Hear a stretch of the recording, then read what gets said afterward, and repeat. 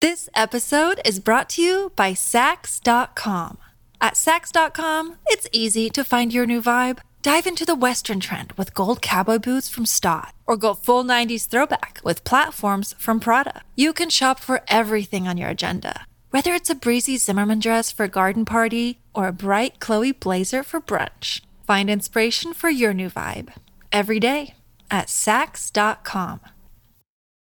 When you need mealtime inspiration, it's worth shopping Kroger, where you'll find over 30,000 mouth-watering choices that excite your inner foodie. And no matter what tasty choice you make, you'll enjoy our everyday low prices, plus extra ways to save, like digital coupons worth over $600 each week. You can also save up to $1 off per gallon at the pump with fuel points. More savings and more inspiring flavors make shopping Kroger worth it every time. Kroger, fresh for everyone. Fuel restrictions apply.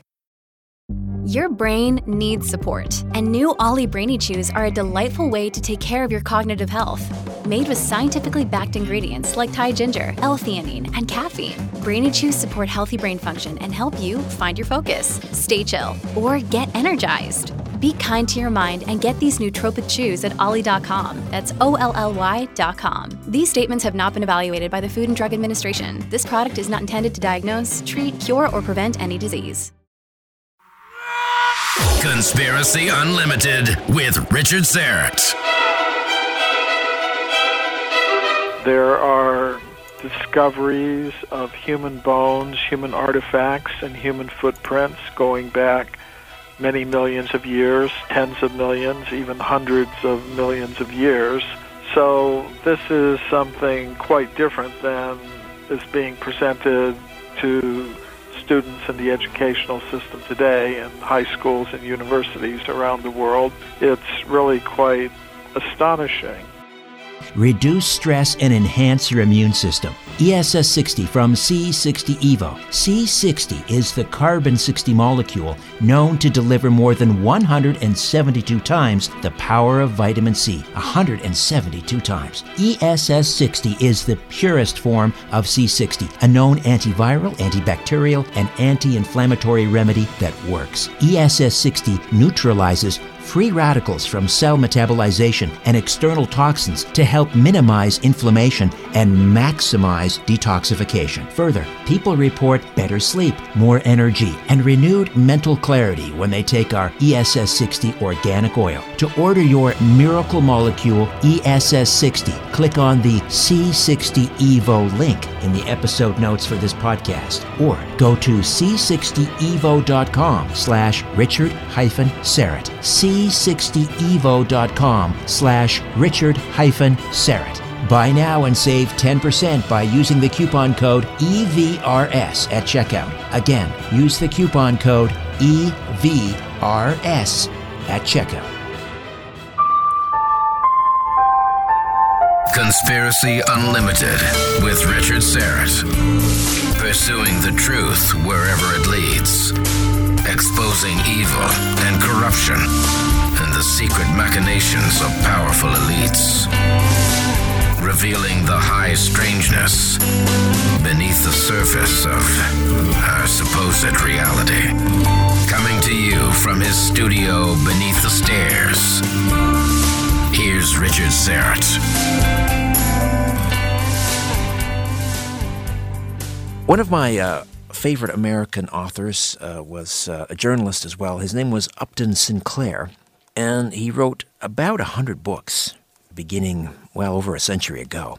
He wrote a book called The Brass Check, which was a muckraking expose of the world of journalism, and in it he publicized the issue of yellow journalism and what he called the limitations of a free press. And much of what he wrote in that book holds true today. And I think if Sinclair were alive today, he'd look around and say, not much has changed in the last century. Writing about the Ponzi scheme that is the current financial order, he said, Wall Street had been doing business with pieces of paper, and now someone asked for $1, and it was discovered that the dollar had been mislaid. Sound familiar? I think so. He also said things like, fascism is capitalism plus murder. Something else he said that has always resonated with me particularly as I sit in this chair each week talking about things that challenge conventional wisdom. Said Sinclair, "It's hard to make a man understand something when his salary depends on his not understanding it." Wink, wink. That is so true. And challenging conventional wisdom, upsetting apple carts, pick your metaphor, that's what we do here. Take conventional wisdom on the evolution of modern man, for example. The story of human evolution began in Africa, we're told, about 6 million years ago, and it describes this very long process that our ancestors went through to ultimately become modern humans, roughly 150, 200,000 years ago. And this process, we're told, has been uncovered by studying fossils and understanding the underlying theory of evolution. And while new fossils are uncovered occasionally, and every decade they reveal new chapters, scientists agree more or less about this basic story. More or less. But again, of course, this program flies in the face of conventional wisdom, and so we're going to present to you a very different story of human evolution. Michael Cremo is a member of the History of Science Society, the World Archaeological Congress, the Philosophy of Science Association, the European Association of Archaeologists, and a research associate in history and philosophy of science for the Bhaktivedanta Institute. After receiving a scholarship to study international affairs at George Washington University, Michael began to study the ancient histories of India, known as the Vedas. In this way, he has broadened his academic knowledge with spirituality from the Eastern tradition. His book, Forbidden Archaeology, The Hidden History of the Human Race, which he wrote along with Richard L. Thompson, quickly became a best-selling underground classic with over 200,000 copies sold and translations in 13 languages. And of course, the theme of that book, and of much of his life's work, really, is to uncover and to present to the public a very different story of human evolution. And the concept, as startling as it may seem, that modern man has walked this earth not for 150 or 200,000 years ago, but perhaps for millions and millions of years. Michael, how are you? I'm fine, Richard. It's good to be with you and all your listeners again. Your story of human evolution, I guess the Reader's Digest version, is what? What the evidence shows is that humans like us have been present since the very beginning of the history of life on Earth. There are discoveries of human bones, human artifacts, and human footprints going back many millions of years, tens of millions, even hundreds of millions of years. So this is something quite different than is being presented to students in the educational system today in high schools and universities around the world. It's really quite astonishing. Well, let's run through some examples. I mean, you and I have talked before on other radio programs, but this is going to be new to some of our listeners here tonight. Let's run through some of the more famous cases of archaeological anomalies that you talk about in Forbidden Archaeology, and we're talking about artifacts that were found in places they ought not to have been found in. Yes, you're absolutely right about that, Richard. There are many cases like that. One of the really fascinating ones for me is the California gold mine discoveries. You know, in the 19th century, gold was discovered in California, and miners went there to get the gold. And to get it, they were digging tunnels into the sides of mountains in the gold mining region, places like Table Mountain, near the town of Sonora in California, in the Sierra Nevada mountains.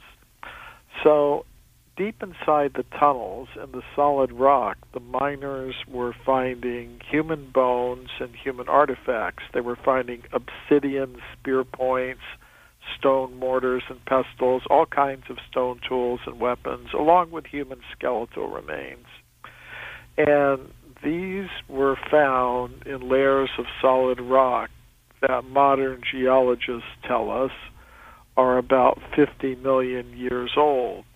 So these discoveries were reported to the scientific world by Dr. J.D. Whitney, who was the chief government geologist of California. His report was published by Harvard University.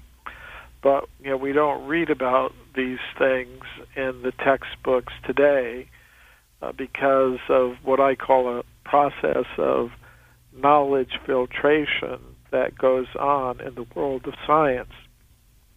If you've got evidence that supports the dominant theories today, it will pass through this knowledge filter very easily. But if you've got evidence that radically contradicts the dominant theories today, it gets filtered out, which means you don't read about it in the textbooks or hear scientists talking about it very much. So if this just happened one or two times, well, maybe you could ignore it. But what I've shown is that this has happened hundreds and thousands of times. So it's quite a substantial body of evidence that's been swept under the rug, so to speak. Well, one of the questions that you address is the question of sort of a school of geology, a controversial one that's called cataclysmic geology, which I guess critics might suggest if that theory of cataclysmic geology is valid, it would, I guess, argue against what it might explain some of the things that you're finding. Can you explain what, first of all, cataclysmic geology is and why it may or may not sort of, I guess, contradict what you're saying? Well, by cataclysmic geology, we would mean the idea that there have been periodic catastrophes on a large scale in the history of the Earth. And this is something that even many modern scientists have come to accept. For example, they think that the dinosaurs were wiped out by an asteroid that struck the Earth about 65 million years ago. So some people might say, well, if there have been these huge catastrophes that perhaps they've mixed up the layers of the Earth so that, you have human skeletal remains that are really only a few thousand or a few 100,000 years old that have gotten shoved down under layers that are millions of years old, so that if we're talking about, say, the California gold mine discoveries, we might perhaps be talking about human bones and human artifacts that have just gotten mixed up in very ancient layers of rock because of these huge cataclysms that have taken place. Right. I mean, isn't that a possible explanation for these anomalies, that these are not millions of years old? If it were true in these particular cases that the layers of rock have been disturbed, I think they would be a valid explanation. But in each particular case, you have to actually look and see, has the regular stratification of the Earth been disturbed or not? And this is something that geologists have understood for a long time. Dr. Whitney, for example, the chief government geologist of California, who reported these scientific discoveries to the world, was aware of this problem.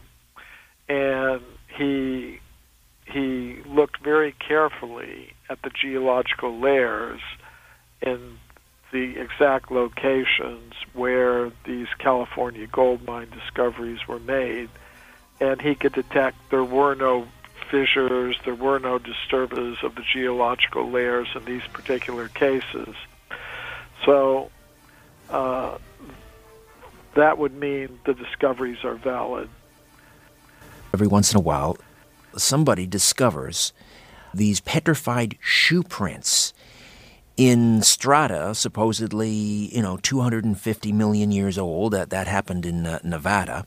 And then I believe there was a case in Utah where they sort of upped the ante and they found an old human shoe print in Utah, about 260 million years old, supposedly. Can you add to that list, or what can you tell me about the shoe prints of Nevada and Utah? Well, the shoe print from Nevada was discovered early in the 20th century, in the 1920s, by a mining engineer named John T. Reed. And he was out prospecting, and he was looking at the rock beneath his feet as he was walking along, and he saw not a footprint, but what appeared to be a shoe print in the solid rock. So he had the specimen analyzed with microscopes. And under microscopic investigation, it came out that the magnified images showed actually the threads of the sole where it was sewn. So it was really pretty amazing discovery. Now, what makes it so interesting is that the shoe print was found in layers of rock that belongs to the Triassic period, which is a geological period that goes back about 248 million years. So that's almost 250 million years ago. And there have been other cases like this of shoe prints being discovered. There was the one from Antelope Springs in Utah that was discovered by a fossil collector named William Meister. And he had been out searching for fossils, and he was breaking open pieces of rock. And he broke open one piece of rock, and inside he found the print of a shoe, not a naked human footprint, but of a footprint of a shod person. So what made it really interesting is that within the shoe print, there was the crushed fossil of a trilobite, which is a kind of shellfish that is characteristic of the Cambrian period, which is a geological period that goes back over 500 million years. So my co-author, Richard Thompson, went to Utah and he visited William Meister, and he looked at the specimen and took photographs of it, and then we did a computer analysis of the shoe prints. We found that they matched exactly modern shoe print. Like if you're walking on a beach with a shoe on, you would leave an impression in the sand. The shoe print that William Meister had was exactly like that, and you could even see that the heel was worn, just like, if you've got a shoe, you'll notice usually that if you look at, the bottom of your shoe, you'll usually see that the heel is worn in a certain place. So the shoe print that was discovered by William Meister had those exact same characteristics. Was he or anyone else able to tell, based on the shoe print, how this shoe may have been constructed, what it might have been made of? There was more evidence for that in the Nevada print, which had it was so detailed that you could actually detect under magnification the imprints of the threads by which the sole of the shoe was sewn to the rest of the shoe. In the case of the Nevada, in the case of the Utah print, there's not as much detail. I mean, it's obviously some kind of shoe print, but there's not as much of that exact detail that was present in the Nevada print. All right. Let's talk about some of the artifacts, not necessarily human remains, but artifacts that have been uncovered. And one of the more famous ones, and you've detailed it in Forbidden Archaeology, of course, is the discovery of these metal spheres. I believe they were recovered in a mine in somewhere in South Africa. Tell me about the spheres. At a place called Ottosdal in the western Transvaal region of South Africa, there's a mine where miners found deep in the earth, really deep down in the layers of the rock, these round metallic objects. I call them metallic because on analyzing them, when metallurgists analyzed them, they detected they were made of hematite, which is a naturally occurring type of iron. So that's why I've described them as metallic. And the really interesting feature of these objects, which are sphere-like in shape, they're round, and they're maybe 1 or 2 inches in diameter. The really interesting feature is the parallel grooves that go around the center of each object. There's a picture of one of them in my book, Forbidden Archaeology, that has 3 parallel grooves going around the equator of the object. And that's what makes them really interesting. Now, if it could be shown that these things could have formed by a purely natural process, well, I'd be prepared to accept that.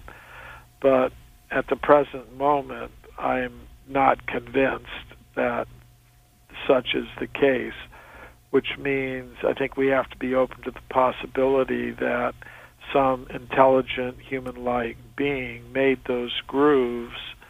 And what's interesting about these objects is they're found in mineral deposits, layers of rock that are over 2 billion, that's not million, but 2 billion with a B, years old. And, I mean, one idea that some people have suggested is, well, maybe these round hematite objects are there, but somehow somebody took them and engraved the grooves on them. When some metallurgists examined them when they were going to be filmed for a television documentary, they concluded that they really didn't have any good natural explanation for the grooves. So that's really pretty astonishing. And I went to South Africa and I met the mining engineer from the mine where these objects are found, and he showed me a solid block of mineral with these round metallic objects solidly embedded in the rock, and with,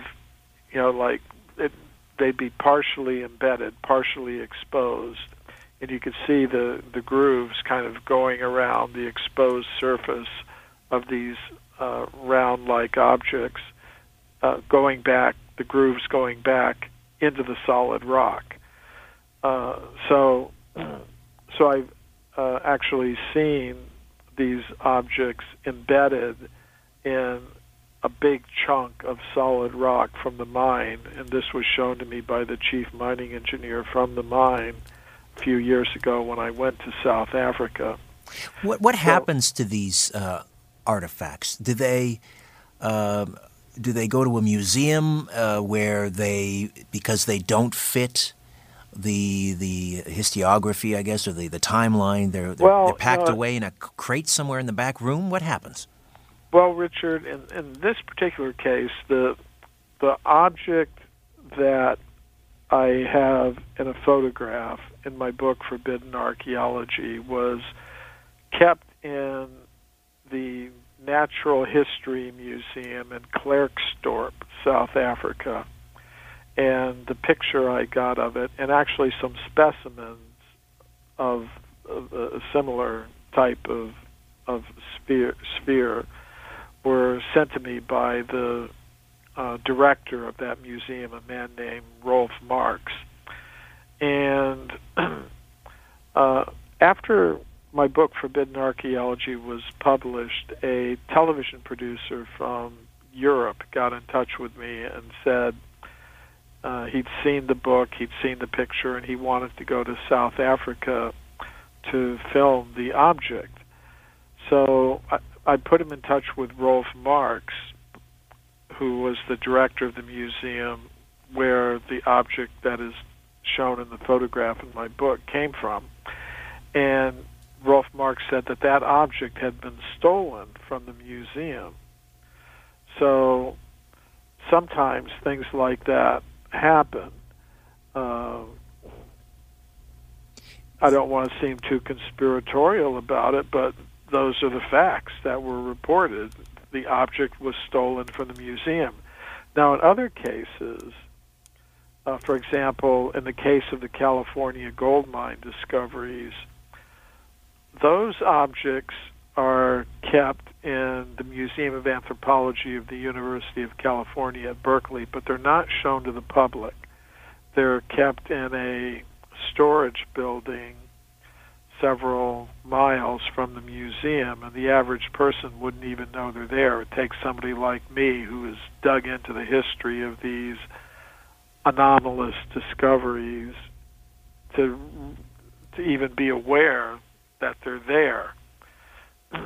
So there are other cases like that as well that I've investigated. I mean, some people would think that this idea that there is strange stuff in the museum storerooms that ordinary people can't see, that's just something from Hollywood movies, like Indiana Jones or something like that.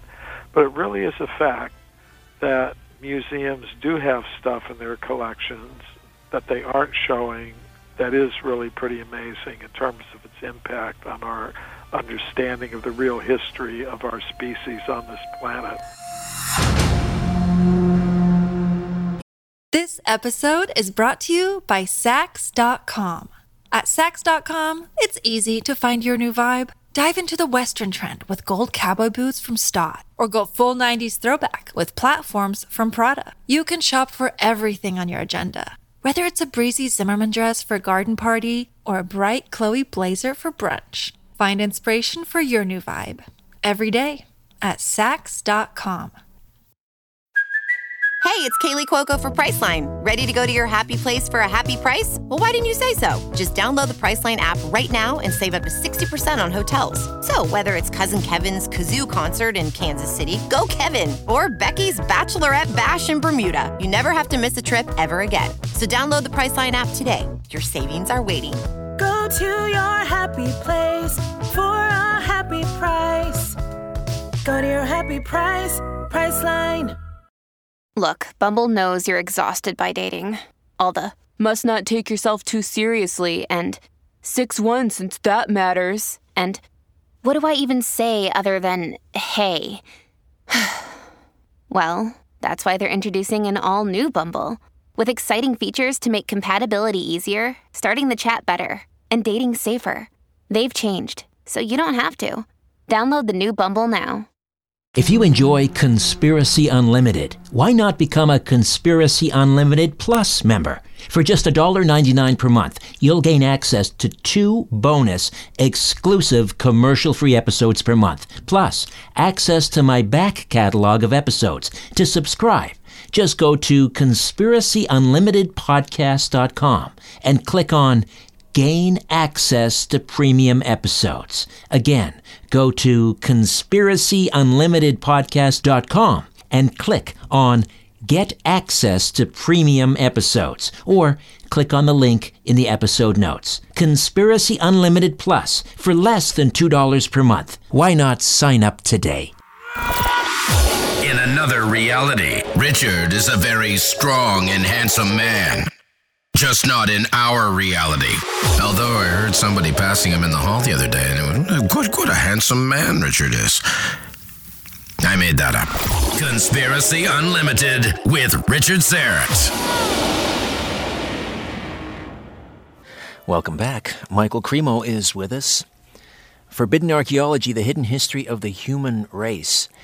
And this book really spawned waves of resistance and wonder amongst the scientific community when it came out. Over 900 pages. 900 pages of well-documented evidence suggesting that modern man did not evolve from ape man, but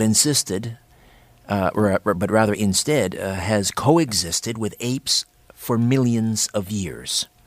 Michael Cremo lectures to academic, popular, and scientific audiences around the world in a continuing challenge to Darwinian evolution.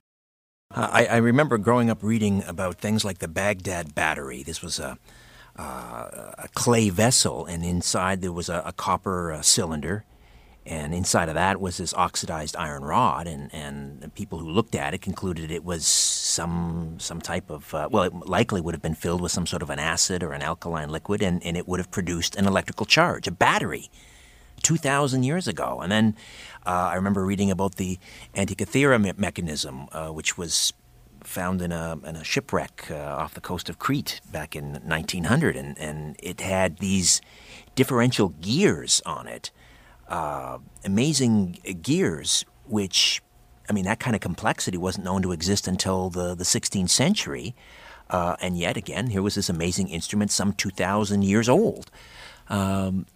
But now, I mean, if you consider what Michael Cremo is telling us, that modern man has existed on Earth for millions and perhaps billions of years, suddenly the Baghdad Battery and the Antikythera mechanism, hey, what's the big whoop about that? I want to go back to talking about what happens to these artifacts. And you say some of them are stored off-site in museums. I'm trying to understand what is the danger? Why isn't there an open dialogue and display of these items? What's the threat here to the established order, Michael? Well, there's I think a lot of factors involved in this. In one sense, it's just like human nature. For example, if I love somebody and somebody tells me something bad about the person I love, I don't want to believe it. I may become angry at the person who tells me. So many scientists today, they're very much in love with their theories. And when they hear something that goes against them, they don't want to believe it. I mean, so that's part of it. And then I think part of it is also power. There are different kinds of power in the world. There's military power, there's economic power, there's political power. There's also intellectual power, which is a very subtle power, but a very real one. And we see that those who have power, generally those who have monopoly power in particular, don't like to give up their positions very easily. So for the past 100 years or so, the supporters of the Darwinian theory of evolution, including human evolution, have had a government-enforced monopoly in the education systems around the world. So, it's like if one political party has a monopoly in the political life of a city or a province or a state or a country, it doesn't want to give up its position very easily. Or if a corporation has a monopoly in a particular sector of the economy, it doesn't want to give up its position very easily. So similarly, if there's a group of scientists that has a monopoly in the scientific institutions and the education system, then they don't want to give up their position very easily. And, Michael, I'm trying to understand, for the materialists, for those who subscribe to Darwin's theory of evolution, I'm trying to figure out what difference it would make to them if we were to roll back the timeline for the appearance of modern man from 150,000 years to several million years. What difference would it make to the materialist? Well, that's an excellent point, and I think that's what's really at stake here, because if humans actually have been here for hundreds of millions of years, as I'm proposing, then that means we need new explanations for where we came from. And the explanations we're getting now are very materialistic. We're being told we're just machines made of molecules in competition with each other for survival. And the alternatives, especially the alternatives that I'm proposing and that others are proposing, tend to involve some non-material principles. The idea that we're not just machines made of molecules in competition with each other for survival.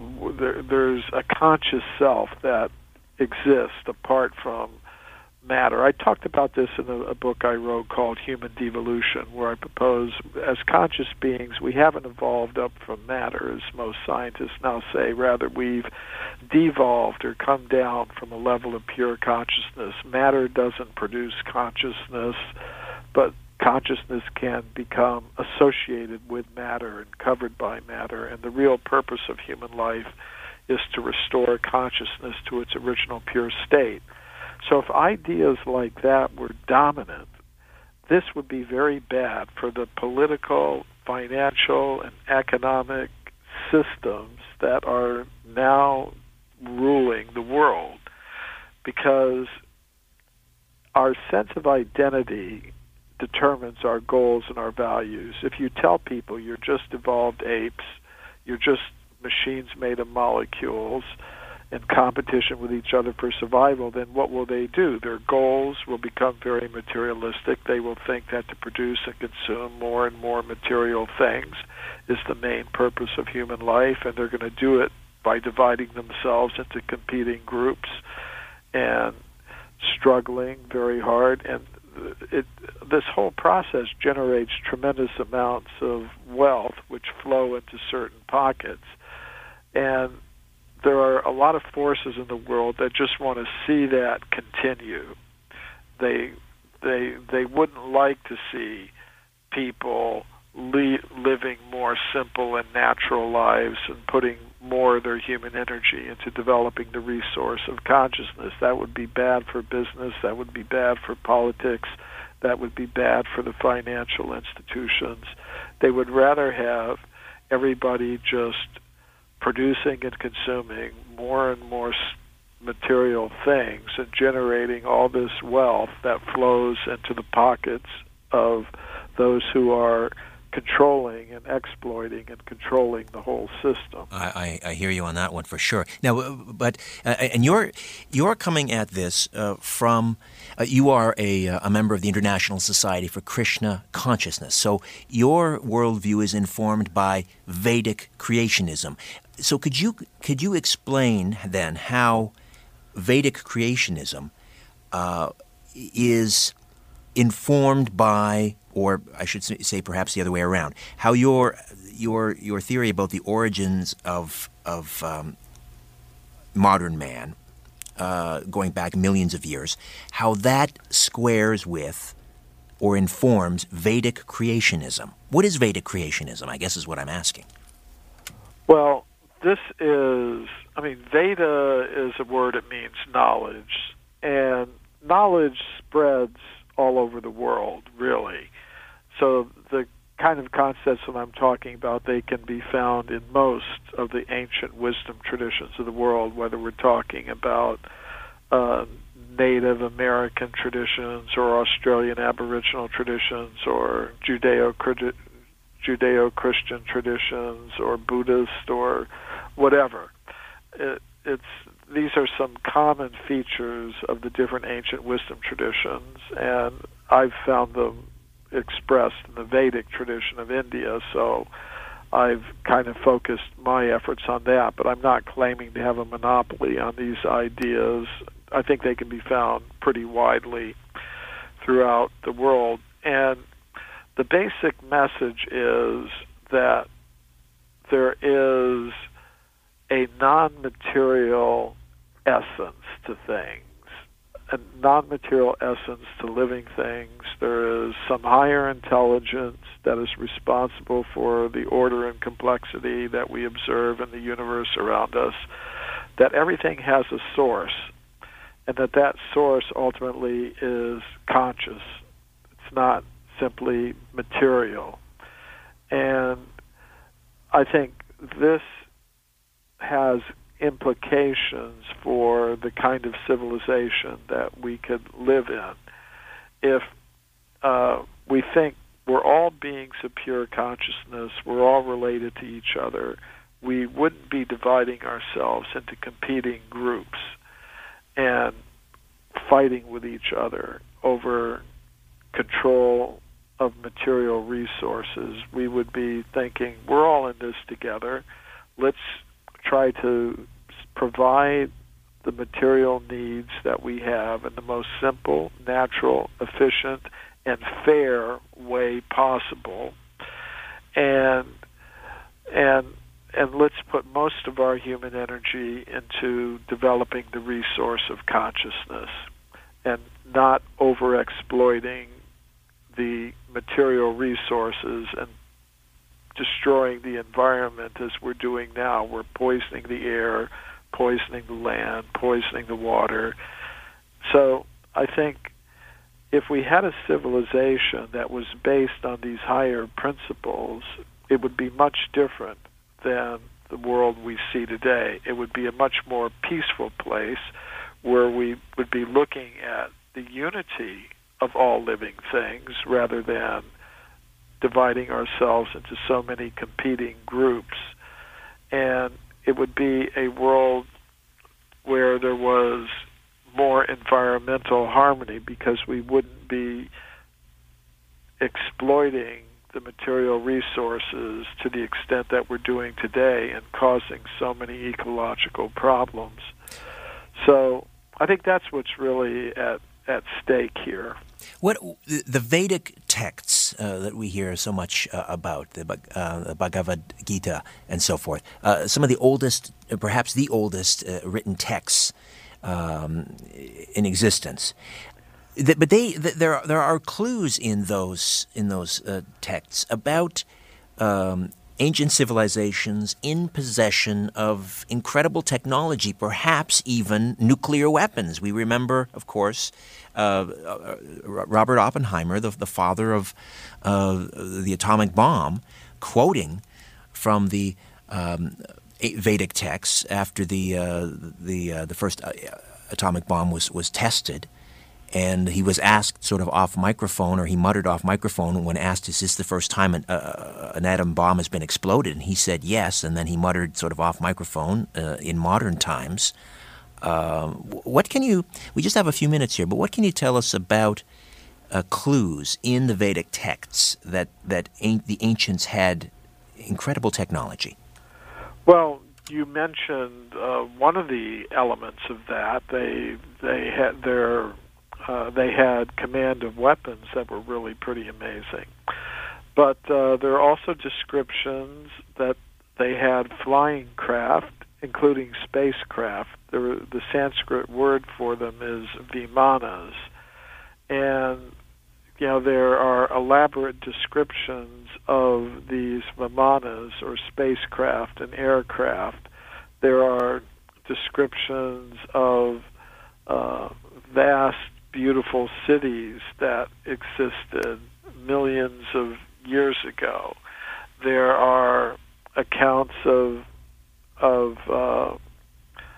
scientific discoveries. For example, they knew how to calculate time according to the movement of atoms. Of course, in modern times, we've redeveloped that technology. We have atomic clocks. So there are descriptions of these things in the ancient Sanskrit writings of India that are really pretty amazing. And it's actually in the ancient Sanskrit writings of India where I first encountered the idea that humans like us have been present for many millions of years on Earth. That's what actually inspired me to do the research for Forbidden Archaeology, to see if there was any archaeological evidence to support that idea. I believe the Vedics were referring to something they called iron thunderbolts. Is this what Oppenheimer believed was an atomic blast in the ancient times? Well, I think he was referring to something else. There was a weapon called a Brahmastra, and its effects were compared to having millions of suns all together in one place at the same time, which is pretty much what happens when there's a nuclear or thermonuclear explosion. It's sort of like if you were to bring, the sun and all its nuclear activity to Earth. That's what it would be like. So I think he was referring to a weapon called the Brahmastra. There are other weapons that are described as being like thunderbolts, and they appear to be more like energy beam type weapons.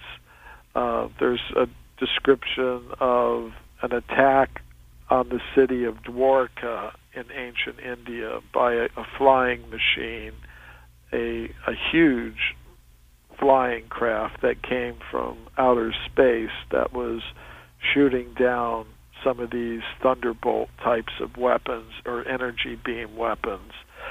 So there are descriptions of such things. And again, the Vedics were writing about these weapons existing in what time period?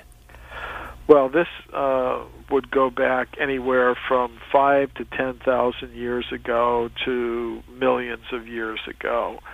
There are, the histories deal with these vast periods of time, and the descriptions of, say, for example, the spacecraft or aircraft. Some of them go back millions of years. The one I was talking about the attack on the city of Dwarka, that's from about 5,000 years ago. Unbelievable. Michael, what is it going to take for some of these amazing archaeological anomalies to make their way from the crates in warehouses into the museums? What's going to have to happen? Well, more of what we're doing right now. Putting the information out there and getting some popular demand for these things. And to some extent, it's already happening a little bit.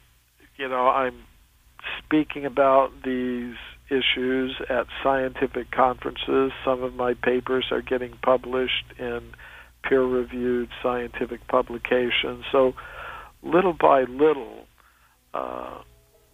some progress is being made, but we've got a long, long way to go. And I think what we need to do is get some changes in the education system to allow alternative ideas to be more openly expressed in the public education system.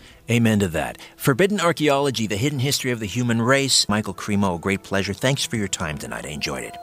Thank you, Richard. A new Conspiracy Unlimited with Richard Syrett drops every Monday, Wednesday, and Friday at conspiracyunlimitedpodcast.com. Blow your mind. That is all for now.